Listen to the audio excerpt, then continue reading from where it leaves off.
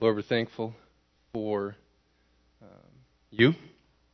We're thankful for the truth of your word. We pray that you would work in our lives this morning as we turn to it and seek to learn from it. Lord, we're thankful as the world around us changes that you remain the same.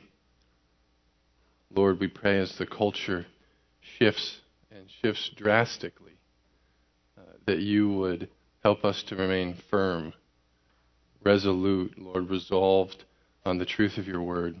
I pray that the text we look at this morning, you would use to conform us more and more to the image of your Son. We ask these things in your name. Amen. Well, it's absolutely vital to know and understand that the Bible as a whole is a story. And when I say it's a story, I don't mean it is a made-up story or a fairy tale, but I mean it's a historically true and theologically rich telling of who God is, what He's done, and what He will do. The whole Bible is a story. From Genesis 1:1 to Revelation 22:21, there's one constant and consistent story being told. We all know how it begins. Right? Genesis chapter 1, God creates this perfect world, sinless, full of peace and pleasure. But it doesn't take long until all that changes. He forms and fashions Adam and Eve, and He tells them to enjoy everything that He's created, except for one thing. Right? He tells them to avoid one thing in the garden. Stay away from this one tree. Don't eat of the fruit of this one tree. And they couldn't do it. The devil met them in the garden, tempted them. They were deceived. Instead of believing the promises of God, they bought into the lies of the devil. And as a result, they and all humanity to follow were cast into a downward spiral and endured this awful curse. But before the curse of sin was pronounced in Genesis 3:16 to 19, in verse 15 of chapter 3, God gives them this hope-filled promise. Right after they commit this sin, He gives them a hope-filled promise that somebody would come to make right everything they just made wrong. That somebody would come to fix everything they just destroyed. And now we can be confident they didn't fully understand what God meant at that time, but we know looking back that was a clear declaration of Jesus and the work that He would accomplish in giving people the opportunity to be made right with God. All right, so all of the Bible from this point on is about that. It's about Jesus and His coming and His doing this incredible work. And the rest of the Old Testament is just full of events that point ahead to Christ and the work that He would accomplish. Let me just show you a few of these real quick. You don't have to turn there, but if you want to write them down, Genesis 22. Right, in Genesis chapter 22, we see God instruct Abraham to sacrifice his son, his only son, Isaac. Right, and we're familiar with the story, but Abraham goes and he's obedient to the Lord, and he takes his son and they go up this mountain, and he builds an altar and binds his son and places him on the altar. And just as he's about to take the knife to his son's throat, an angel of the Lord stops him and provides a ram as a sacrifice instead. The Lord was pleased with Abraham's willingness to obey Him. But this points ahead to another time when we'd see another father and son on a mountain. And this time, there was no alternate sacrifice. There was no substitute. Jesus Christ, the perfect Son, was sacrificed on our behalf. And God the Father poured out all of His righteous indignation upon His Son so that we might have eternal life. Exodus chapter 12 records the Passover while the Israelites were in Egypt. God told them in Exodus chapter 12 that an angel was coming who would kill all the firstborn And the only way to be saved from that, the only way to be spared of that, was to take the blood of an animal and place it on the doorposts of their house. The angel would pass over, and he would pass over that house and not kill the firstborn. And in a similar manner, the only way that we can survive, right? The only way that we can escape eternal death is to have the blood of Christ painted on our hearts and applied to our accounts. Just two chapters later, in Exodus 14, is recorded the incredible, miraculous event of the actual Exodus as the Israelites leave Egypt. Right? They've been in bondage here, but God is freeing them from this bondage. And He parts the sea, and they walk through on dry land. And then just as they pass, the waters collapse back on the Egyptians and kill them. And there's so much to that story that we could focus on, but one of the primary aspects is this deliverance of God's people. And it points ahead to another deliverance that God would work for His people, not from an earthly captor, but from spiritual bondage. The Israelites, God's chosen people, were in slavery to the Egyptians. And we, believers, God's chosen people, are in slavery. But we're not in slavery to Egyptians. We were in slavery to sin. Right? And just as God freed His people in Exodus 14 from the slavery they endured, He has freed us from the slavery and the bondage that we endured. Colossians 1:13 says that we've been delivered from the domain of darkness and transferred into the kingdom of His Son. All right, and there are many more instances that we could look at in the Old Testament, but I just want to make clear that the entirety of Scripture is about Christ. It's about this central figure. And as many great men of the faith have noted, the Old Testament is about Jesus Christ, but it's concealed. Right? But the New Testament is about Jesus revealed. We see Him in all His beauty. But there are 4 books located at the head of the New Testament where we meet Christ in a really unique and special way. These 4 Gospels record the person and work of Christ while He was on earth. And our text this morning of study will be Mark chapter 6. Gospel of Mark chapter 6. In verse 1 of chapter 1, Mark makes clear his purpose for writing. He gives us his thesis statement. He says, the beginning of the gospel of Jesus Christ, the Son of God. All right, it's clear that Mark's focus and purpose in writing to us is that he would give us all the evidence he could to make it clear that this Jesus really was God. That He wasn't just a man, but that He was the Son of God. One Bible teacher wrote these words concerning the Gospel of Mark. He said, everything in it is designed to give us all the evidence we could possibly need to prove that Jesus is God in human flesh. Every paragraph directs its attention at the person and work of Christ. That's consistent with all the gospel accounts, but it's certainly Mark's great intention that we would see Christ in all His majesty and glory. Now, if you haven't done so already, you can go ahead and open up your Bibles to Mark chapter 6. We'll be looking this morning at verses 45 to 56. And it's my hope and prayer as we look now at this text of Scripture that just as that Bible teacher wrote, we would see and we would savor and we would treasure Jesus Christ in all His majesty and glory.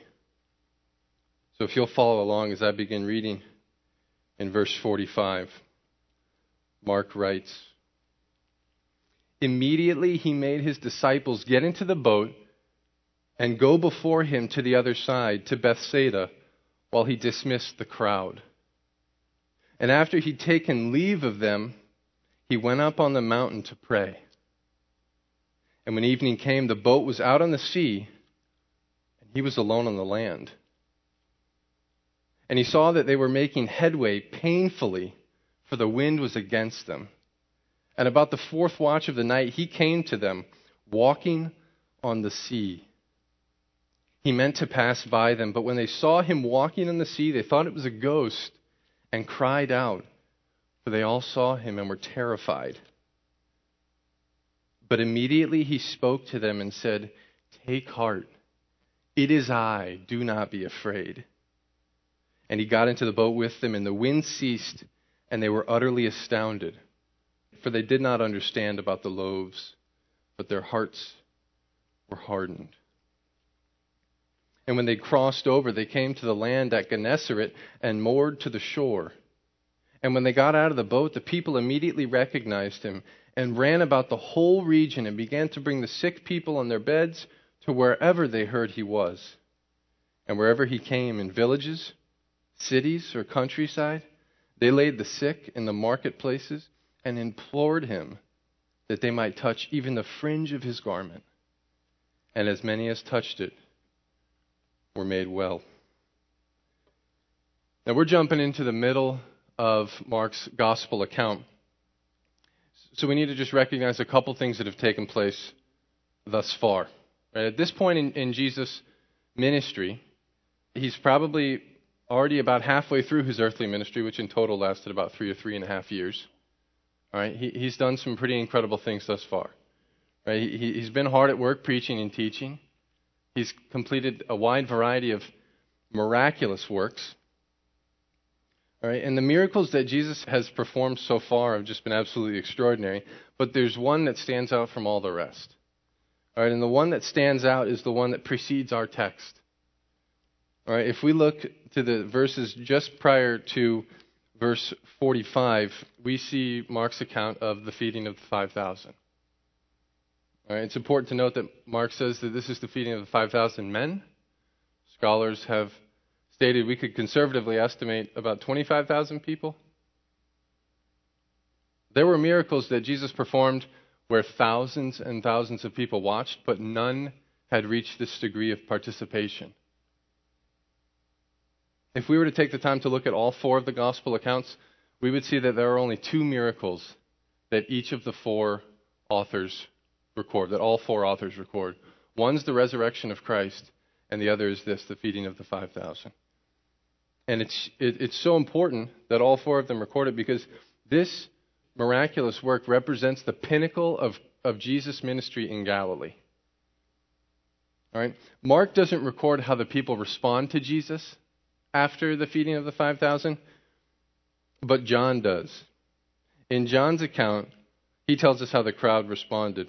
John 6:14 and 15 says this: "When the people saw the sign that he had done, they said, 'This really is the prophet who was to come into the world.' Therefore, when Jesus knew they were about to come and take him by force to make him king, he withdrew again to the mountain by himself." All right, concerning this text in Mark 6 here, John MacArthur makes these notes. He says, "The enthusiasm for Jesus reaches its fever pitch after the miracle of feeding this massive crowd. The people wanted to take him and make him a king. They were ready to start a revolt, revolution, a rebellion. Jesus would be their leader. They were sure of his amazing miraculous power. They knew that he would not only heal their bodies, deliver them from disease, raise them from the dead, but he would be their source of permanent food supply. And so they were ready to make him a king. They were certainly ready to have him overthrow Herod and all the other petty Herodians who had pieces of Israel over which they ruled. They were ready to take on Rome itself with Jesus as their ruler. This was the crowd's response to the massive nature of this miracle and what it demonstrated about his power to provide for them. But there's a big problem with this. This wasn't God's plan. Jesus had no intention to lead a revolution or a rebellion or a revolt against the government. He didn't come with a plan of hostile takeover. His plan was to humbly lay his life down. He didn't come to kill. He came to die.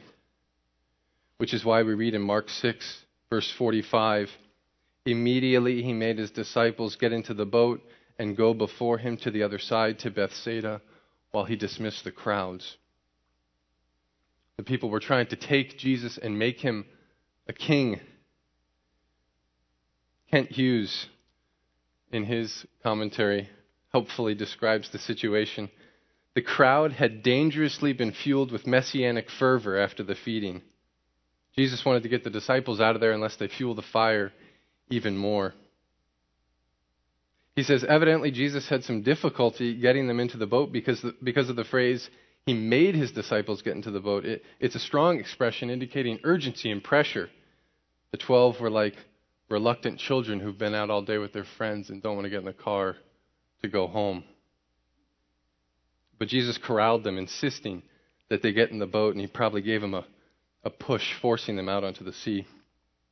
All right, and all of that is background information to looking this morning now at what takes place after he sent his disciples out and he dismissed the crowd. All right, so as we look at the rest of this section of text this morning, we're going to see three things that Jesus does after he sends out his disciples and dismisses the crowds. Three things he does. The first is this: Jesus communes with his Father. Verse 46, Jesus communes with his Father. And after he had taken leave of them, he went up on the mountain to pray.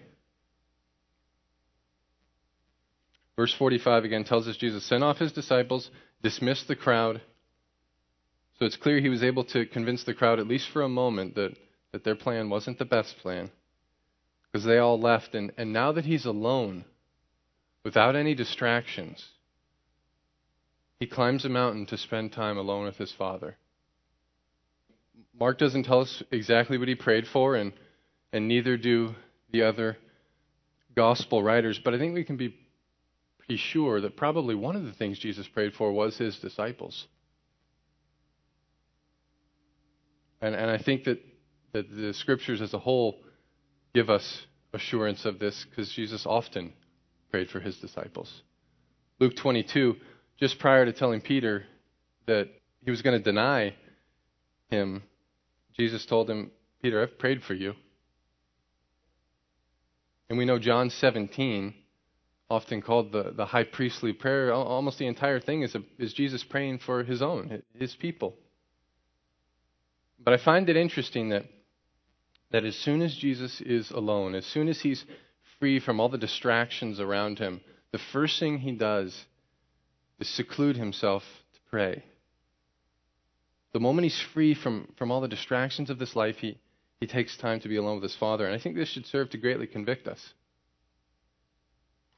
How often in our own lives do we have ample opportunity to approach the Father? We fill our lives with all sorts of distractions. Prayer can be so easily interrupted by the smallest things. And Jesus here gives us great encouragement to free ourselves from the snares of the world so that our eyes can be wholeheartedly cast to the throne of the Father. May we be quick, just as Jesus was, to faithfully approach the Father in prayer. All right, but I don't think it's just conviction we should feel. I think we should also feel greatly encouraged, right? Knowing that the Lord of all creation prays for us, that he intercedes on our behalf. All right, so the first thing that Jesus did after he dismissed the crowd and sent off his disciples, he communed with his Father. But we see a second thing now. The second thing that Jesus does is he cares for the disciples. Jesus cares for the disciples. Look at verse 47.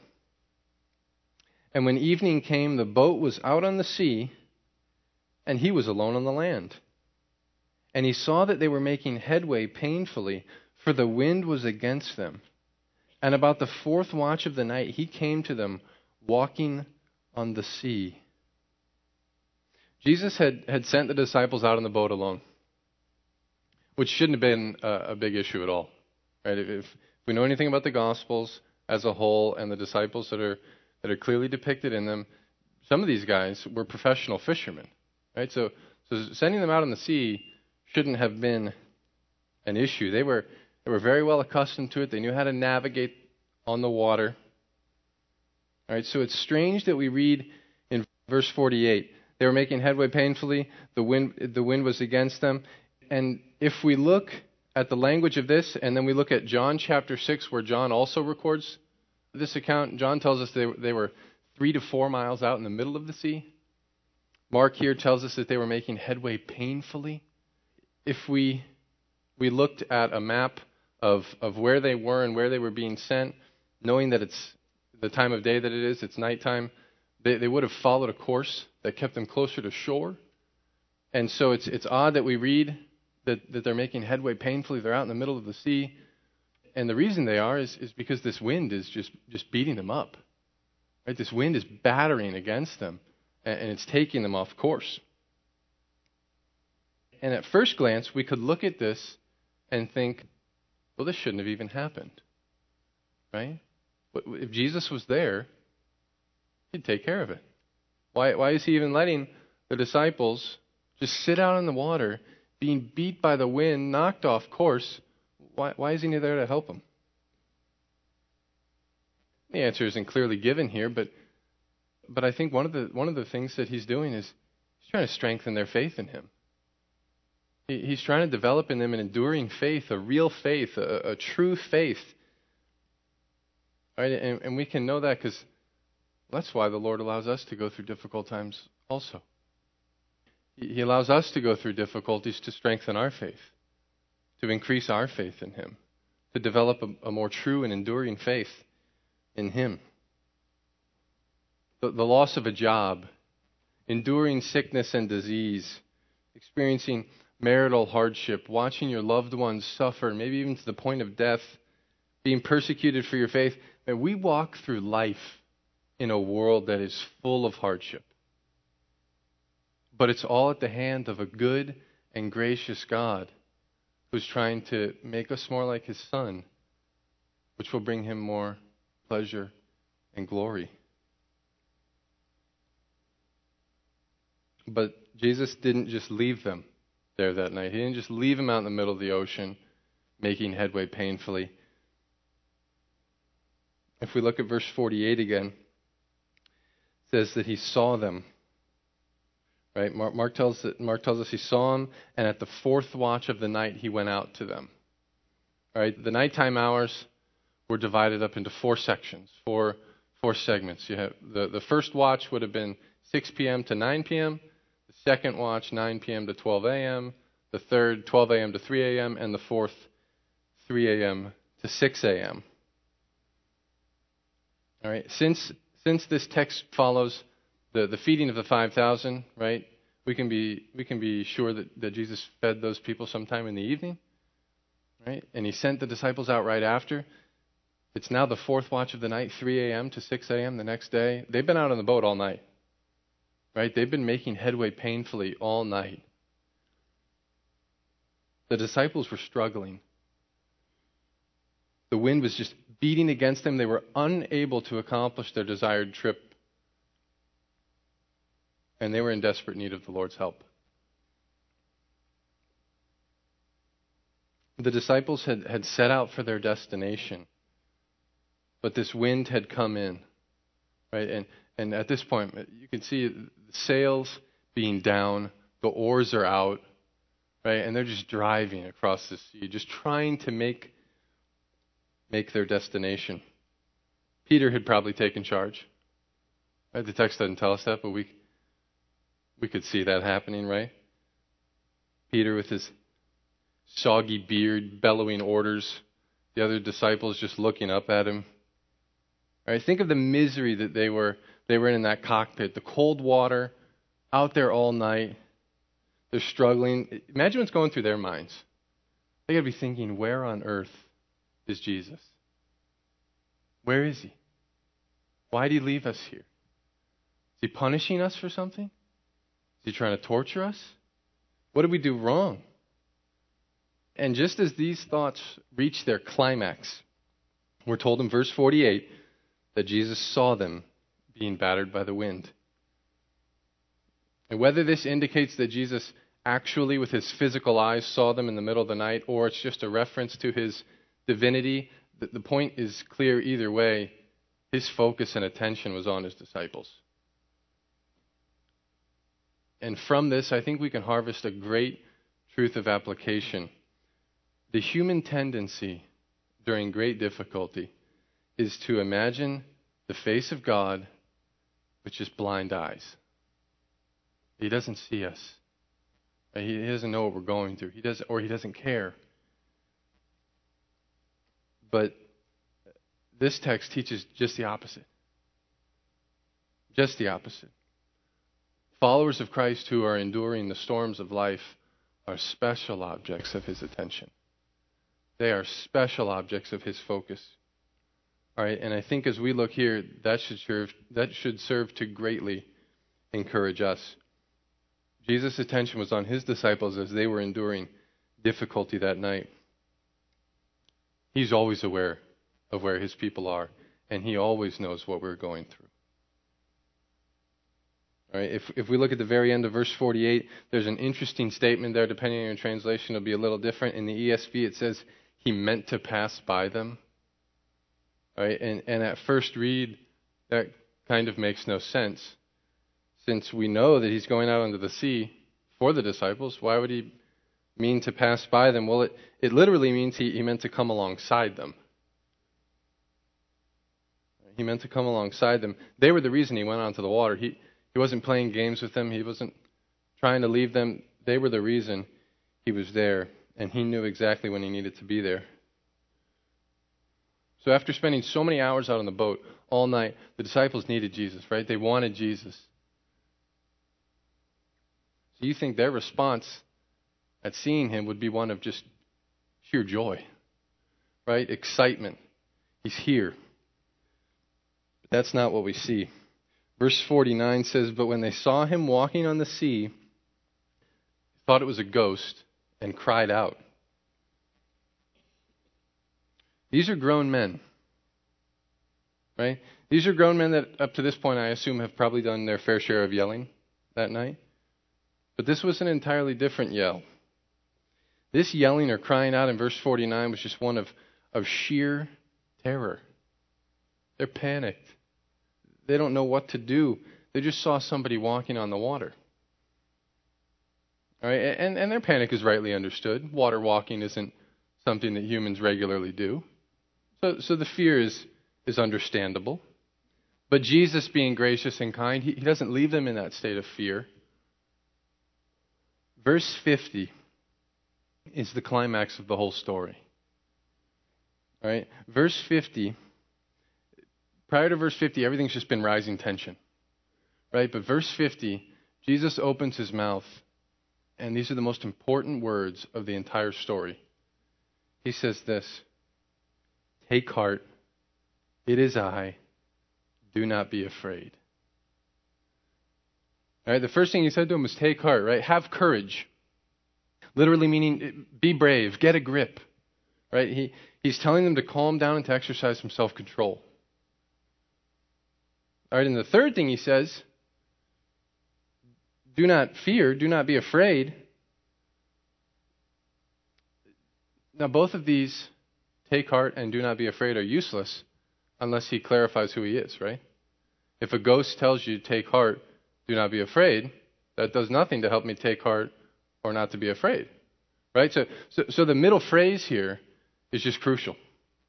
Jesus says, take heart, have courage, it is I, do not be afraid. In many commentaries that I looked at, this phrase, it is I, is almost just passed over. All right, but I think it's the key, the main point of the whole story. All right, and it goes along with Mark's purpose in writing his gospel account. Remember verse 1, chapter 1, the beginning of the gospel of Jesus Christ, the Son of God. All right, this phrase, it is I, is translated from two little words in the original language, ego, eimi, which literally mean I am. All right, I am is how God has revealed Himself throughout the entire Old Testament to His people. All right, Jesus would get stones thrown at Him at the end of John chapter 8 for making the declaration before Abraham was, I am. Right? So here, as He tells His disciples, it's me, I am. He is making a declaration about Himself that He's God. He's the Messiah. He's the promised one. He's the chosen one. He's the one that Genesis 3:15 spoke about. So as Jesus speaks and clearly tells them, I am. It's me. We might expect the disciples would respond with joy now, right? Now they're not afraid. Now they know who he is. But again, we see something different than expected. Verse 51, and he got into the boat with them, and the wind ceased, and they were utterly astounded. All right? They were astounded. Why? The following verse tells us they were astounded because they didn't understand about the loaves. They didn't understand the feeding of the 5,000. They didn't understand what was taking place. Wonderful New Testament scholar William Hendrickson says these words. The reason that they were astounded about the loaves is that they didn't grasp what it implied about Christ's power to bend the material universe to his wishes. The trouble was with their hardened hearts. When Mark says their hearts were hardened, it's probably a reference to their inability to draw the necessary conclusions from the miracles of Jesus. As a result of sinful neglect to ponder and meditate on the marvelous works and on the nature of the one who performed them. So now as Jesus gets into the boat, they don't stay in this astounded state too long. They don't remain shocked and amazed too long. Matthew tells us that after they've experienced this shock and amazement, that they respond to Jesus. And Matthew tells us in Matthew 14, verses 32 and 33, that when Jesus got into the boat with the disciples, they worshiped him, saying, "Truly, you are the Son of God." All right? Flip your Bibles back with me just a couple pages to Mark chapter 4. All right? In Mark 4, starting in verse 35, we're presented with the account where Jesus calmed a storm while his disciples were out on the sea, a very similar situation. All right? And in verse 41 of Mark 4, after Jesus has tamed this storm, verse 41 says, and they were filled with great fear and said to one another, who then is this that even the wind and the sea obey him? Who is this man that even the nature obeys him? So we go from one account on the water, where Jesus is controlling the nature and calming storms, to another account not too long after. And there's very different responses, right? In Mark 4, they ask, who is this man? And in Mark 6, it's not told to us, but John tells us that this account, they said, truly, you're the Son of God. Truly, you're the Son of God. All right, now they recognize who Jesus is. The Father has drawn them. He's opened their eyes. Jesus has made a declaration about himself. I am. They respond appropriately with worship. They no longer wonder who he is. Now they proclaim, you're the Son of God. One Bible teacher noted that this was the night that the disciples went from wonder to worship, from confusion to confession, and from fear to faith. They were brought to faith as a result of the faithful care of Jesus. All right, so we've seen two things thus far in our story. One, that after Christ sent out his disciples and dismissed the crowd, he communed with his Father in prayer. And second, he cared for his disciples. But there's one more aspect left to our story, and that is this. Jesus had compassion on the crowds. He had compassion on the crowds. Look with me at verses 53 to 56. When they'd crossed over, they came to land at Gennesaret and moored to the shore. And when they got out of the boat, the people immediately recognized him and ran about the whole region and began to bring the sick people on their beds to wherever they heard he was. And wherever he came, in villages, cities, or countryside, they laid the sick in the marketplaces and implored him that they might touch even the fringe of his garment. And as many as touched it were made well. All right, as it was the fourth watch of the night when Jesus came out to them on the boat, it's now sunrise or nearing sunrise as they reach the shore. And upon arrival, man, these people are excited, right? They're excited. They recognize Jesus. They know that this is the man who just the night before completed this miraculous work. They're confident of his supernatural ability and the benefit that they can receive from it. Jesus could heal all the sick. He could provide food. And he could care for any need they had. Everyone was well aware of his miraculous capability.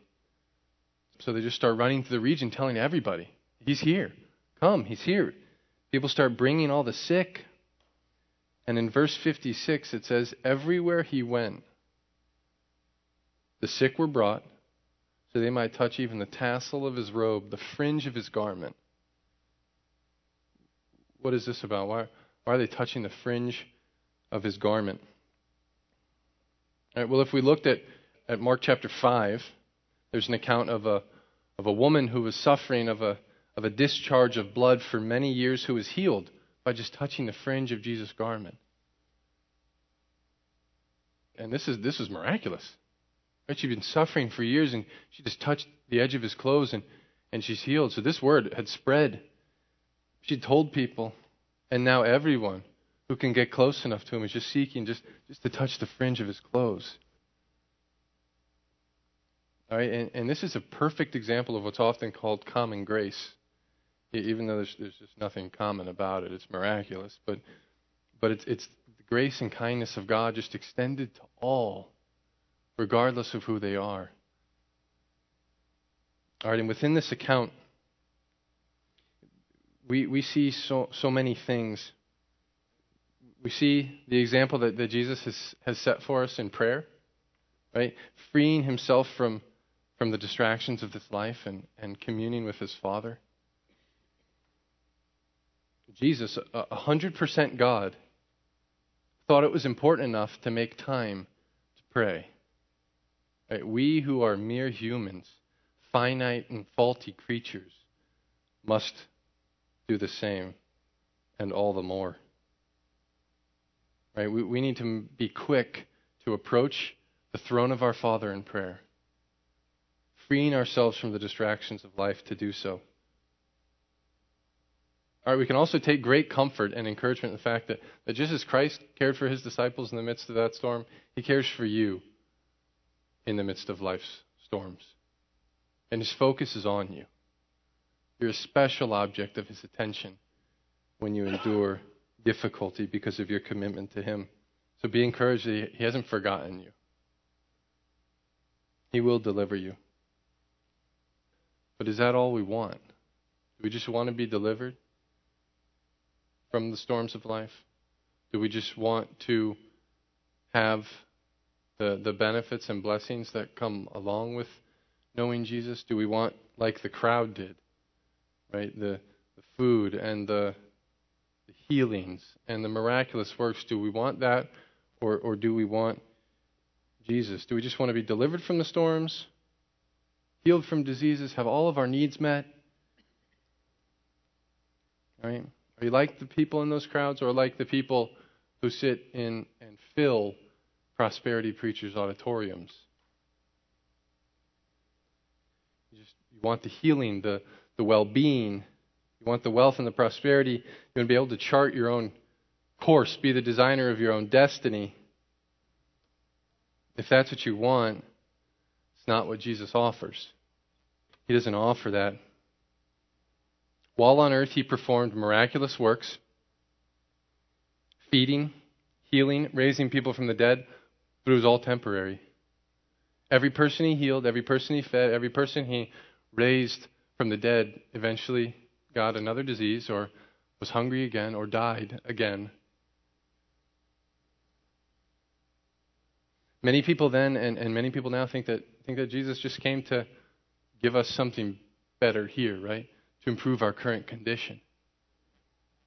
But he didn't come to rid us of all hardship and difficulty in this life. He didn't come to just make the temporary better. If that's what you think and that's what you want from Christ, you're sadly mistaken. He didn't come to offer a better life now, but a perfect life for all eternity. His primary focus wasn't on improving the temporary life, it was on granting spiritual life. All right, that night in Mark chapter 6, Jesus opened his mouth and said, "Take heart, it is I, do not be afraid." If you don't know him, you're rejecting him, you have every reason to fear.